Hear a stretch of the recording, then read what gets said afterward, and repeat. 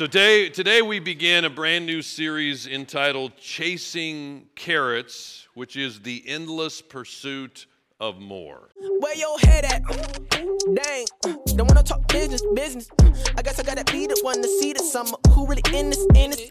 We so fed up. My life 10 up. Your time been up. Big prayers send up. Couldn't do without him. Glad that I found him. Crowd really wildin'. I'm kicking it, shouting. So I'm wondering if there's anybody out there who, like me, has believed the lie that if I get just a little bit more of this or a little bit more of that, then I'm going to find a life that is satisfying and it's fulfilling and it has a great meaning. If I just get a little bit more of this or a little bit more of that, just a little bit more money in my paycheck, just a little bit bigger house, just a little bit nicer friends, just a little bit more time to relax, just a little bit more time in my week, or just a little bit more peace and quiet. If I get just a little bit more done in a week, then I'm going to find satisfaction, I'm going to be happy, I'm going to be fulfilled. The problem is we've all experienced a little bit more of this or that. And when we got there, we were like, well, that didn't really quite do what I thought it would do.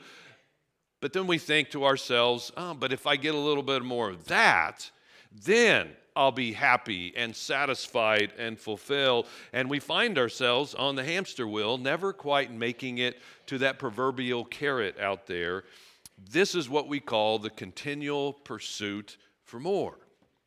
Now, we're going to spend the next 4 weeks talking about this pursuit for more, and we're going to talk about 4 very important themes in regard to this that my guess is all of us struggle with at least one of those. We're going to talk about the elusive pursuit of perfection. If I can just get all my ducks in a row, if I can just have enough control of my life, then I'm going to be able to find happiness. The next week, we're going to talk about this pursuit of money and stuff. If I get just a little bit more money, if I get just a little bit more stuff, then I'm going to find myself happy. And the last week, we're going to talk about this hunger for comfort. If I can just get rid of some of the problems in my life, and if everything can just kind of relax and be good, then I'll be happy. And today, we're going to tackle the pursuit of approval.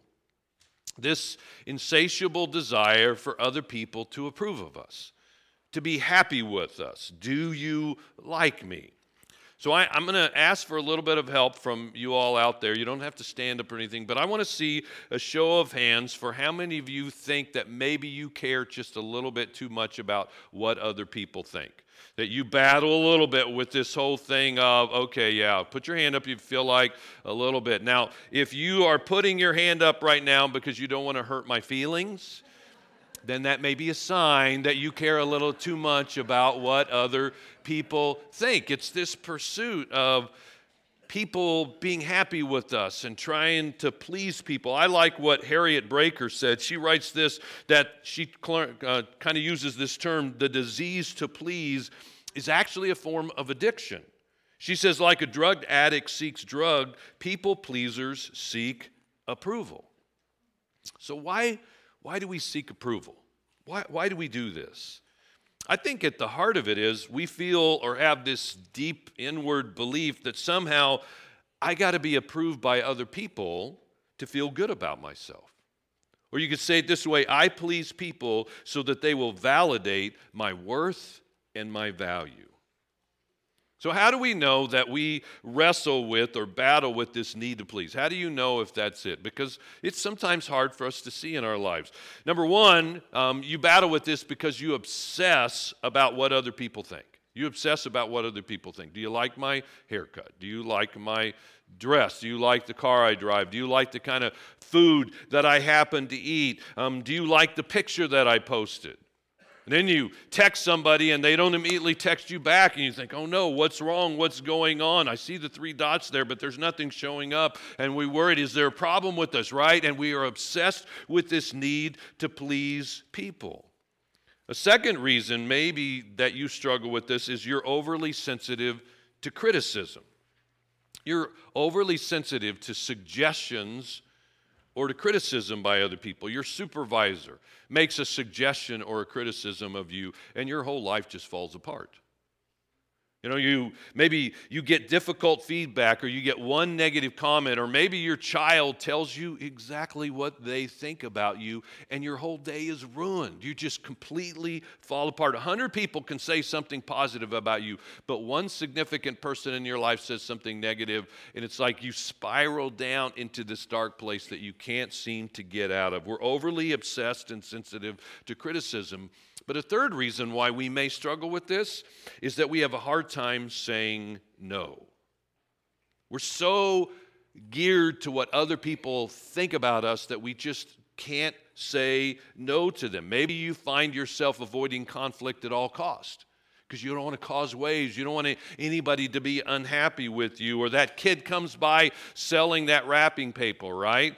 And you spend money on wrapping paper you would never spend money on because you don't want your neighbors to think you're some kind of a jerk, right? That you won't spend money on something like that. Or you go to a party that you would never want to go to. Or you go out with that guy you would never go out to within a million years because you just can't say no because you want other people to like you, to be happy with you. And so some of you, this is exactly where you live. You're overcommitted. And then somebody comes up and they ask you to do something, and you think to yourself, well, why not? It's not like I don't have millions of other things to do. But because you want to make people happy, you struggle with saying no. Now, I'll be honest with you. I didn't really think I cared a lot about what other people thought about me for many, many years. Probably that's just because of a lack of sensitivity to the world around me at times. But I've realized through the years that it does matter what other people think about me. I hear these things in my brain like many of you. In fact, one of the people that matters the most to me is 24-year-old Doug Vernon. Immature, inexperienced, arrogant jerk of a guy still plays in my brain even today. There's this phrase. I remember this guy that I knew who was a preacher at this small church out in the middle of nowhere, and he was in his 50s. A lot younger now than it used to be. But I remember in my mind I said, if I was a pastor of a church like that was declining like that, I'd just get out of the ministry.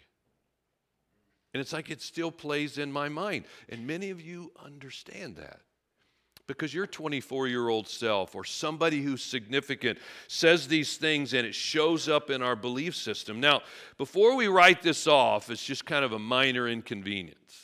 Okay, you say, well, I'm just trying to make people happy. It's not really that big of a deal there. It's not that big of a deal.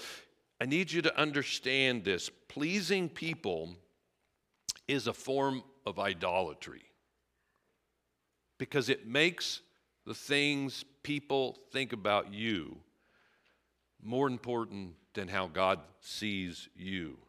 It's putting the approval of people ahead of the opinion of God. It's making people too big, and it's making God too small. And here's a very important warning that becoming obsessed with what people think about me is the quickest way to forget what God thinks about me. Becoming obsessed with what people think about me is the biggest way to forget what God thinks about me. But what God thinks about you is the antidote to this issue of always trying to please people.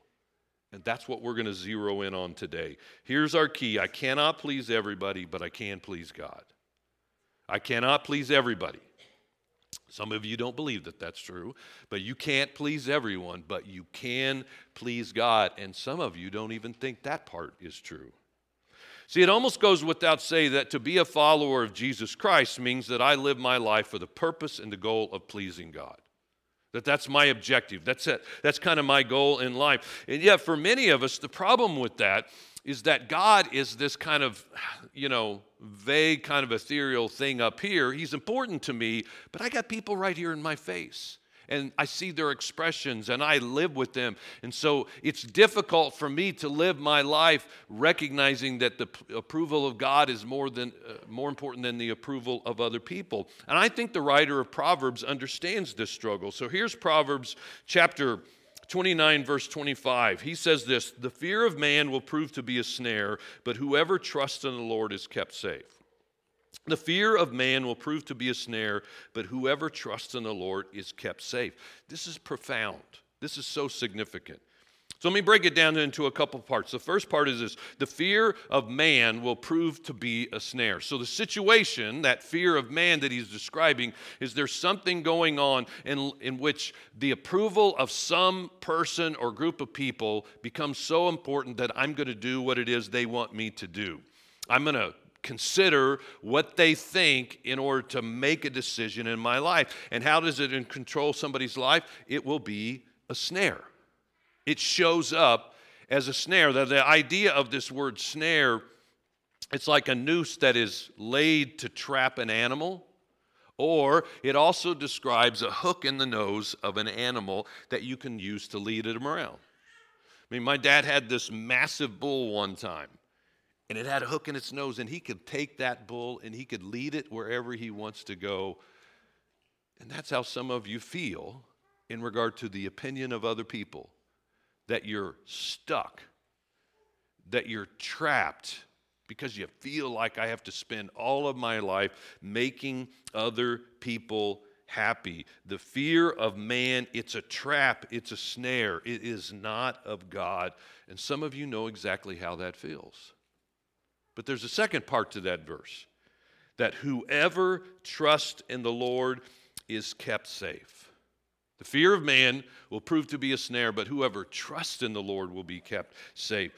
I mean, this is such an amazing picture that when I put my trust in God and God's will and in how God sees me and how God views me, it will keep me safe. It's the picture of someone being lifted or raised above whatever horrendous thing is happening below, whether it's a torrential flood, whether it's some kind of a massive battle that's taking place, that what happens when I put my trust in how God sees me and how God wants me to live, it's like I'm lifted up to this very safe place on a rock. And today I want to help you to put your trust in what God says.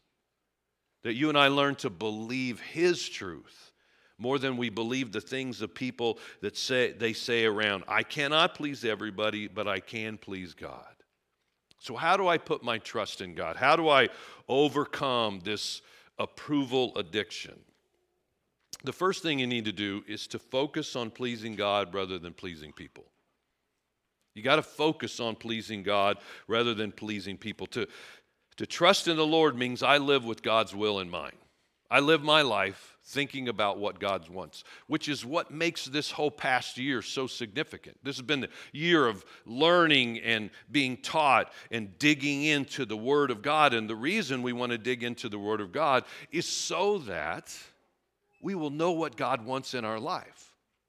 So that as I read God's Word and I think, here's something that pleases God. Here is God's will. Here's what God wants me to do. And I see that and I can focus on that and I can know that is how God wants me to live.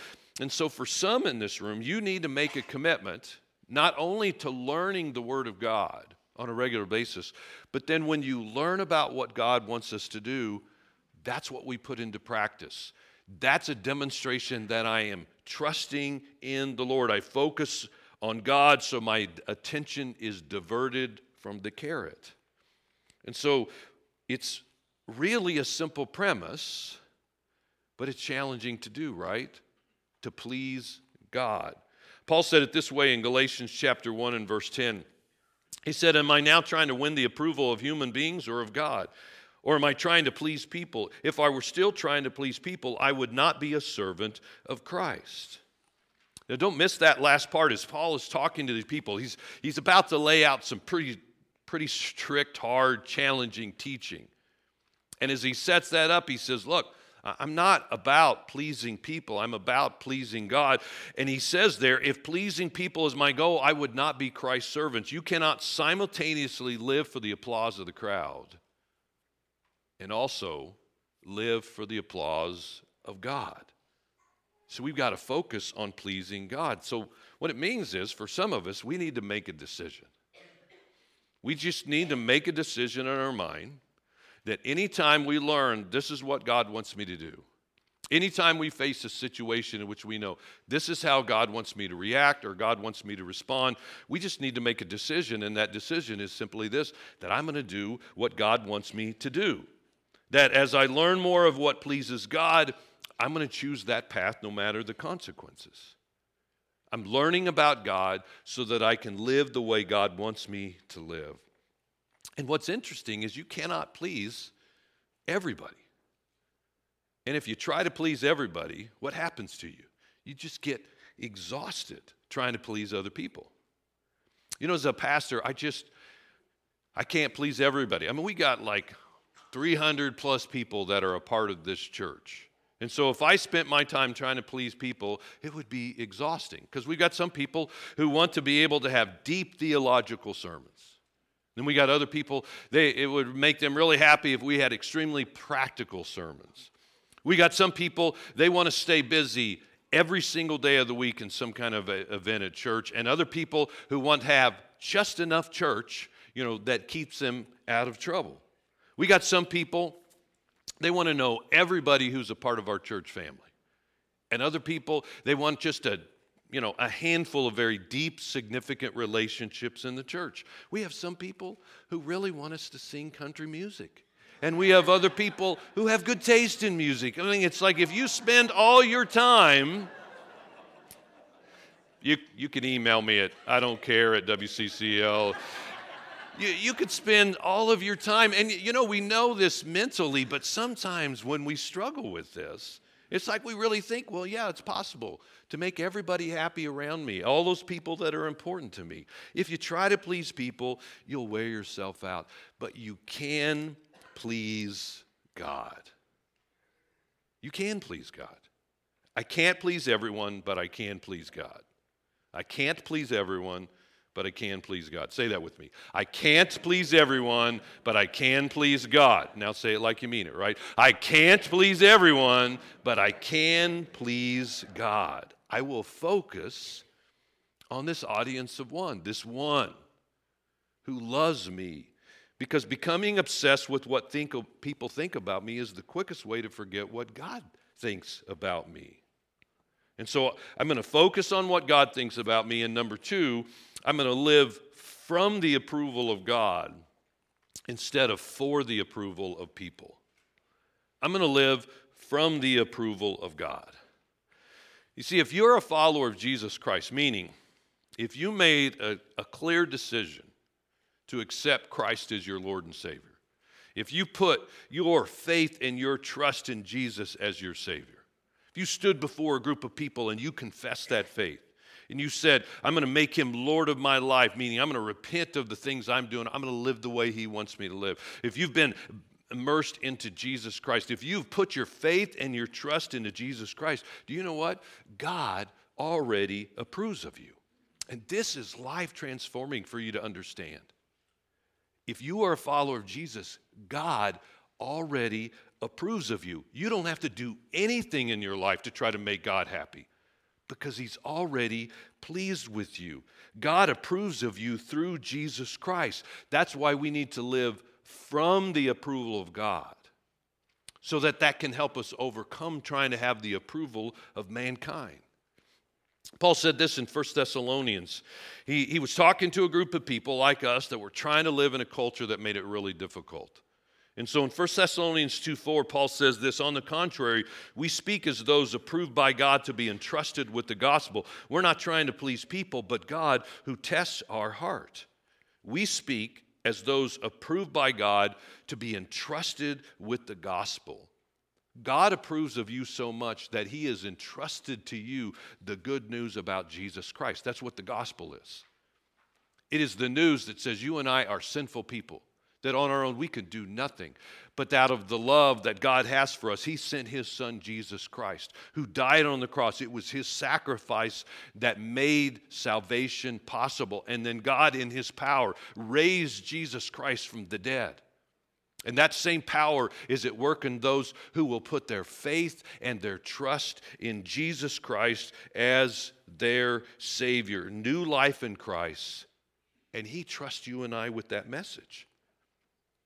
You're approved of God. God already sees you in love. He sees you as if you were Jesus Christ. If you care what people think, you can't take that message out. If you're so obsessed with what people think, you have a hard time talking to anybody about Jesus Christ. But you're approved by God. And the bottom line is when we understand this, we understand how God sees us, it changes everything. Because when God looks at you as a follower of Jesus, he doesn't see your sinfulness. He doesn't see your behavior. He doesn't see your past. He doesn't see those terrible choices that you made in your life. When we understand that God sees Jesus when God sees us, it is the righteousness of Jesus Christ that has been transferred to every single one of us. And because of what Christ did, my worth is not based upon what people think about me, even what I think about me. But when I put my faith in Jesus Christ, my worth is based upon what God says about me. And you know what God says about you? He says you are a new creation in Christ. 2 Corinthians 5:17 says, therefore, if anyone is in Christ, the new creation has come, the old is gone, and the new is here. You know what God says about you? That you are forgiven and your sins are washed away. Ephesians 1:7, in him we have redemption through his blood, the forgiveness of sins in accordance with the riches of God's grace. He says that you are more than conquerors through Jesus Christ. Romans 8:37, knowing all these things, we are more than conquerors through him who loved us. God looks at you and he says that you are his masterpiece. Ephesians 2:10, you are God's masterpiece, his handiwork, created in Christ Jesus to do good work, which God prepared in advance for us to do. God looks at you and he says, you are the light of the world. Jesus said in Matthew 5, you are the light of the world. A town built on a hill cannot be hidden. God looks at you and he says, you are filled with the same Spirit that raised Christ from the dead.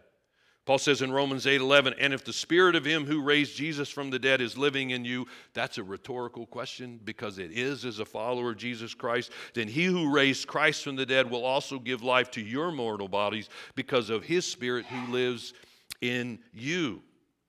God looks at you and he says you are a joint heir with Jesus Christ. Romans 8:17, now if we are children, then we are heirs, heirs of God, and co-heirs with Christ, if indeed we share in his sufferings in order that we may share in his glory. God looks at you and he says you are his representative, his ambassador. 2 Corinthians 5:20, we are therefore Christ's ambassadors, as though God were making his appeal through us. We implore you on Christ's behalf, be reconciled to God. God looks at you and he says, you are the righteousness of me in Christ. 2 Corinthians 5:21, God made him who had no sin to be sin for us so that in him we might become the righteousness of God. And God looks at you and he says, you are dearly loved by me. Paul says in Romans 1:17, to all in Rome who are loved by God, meaning to all Christians who are loved by God and called to be his holy people, grace and peace to you from God our Father and from the Lord Jesus Christ. My worth is not based upon my behavior. My worth as a follower of Jesus is not based upon what other people think about me. My worth is based upon what God says about me. My identity is in Christ.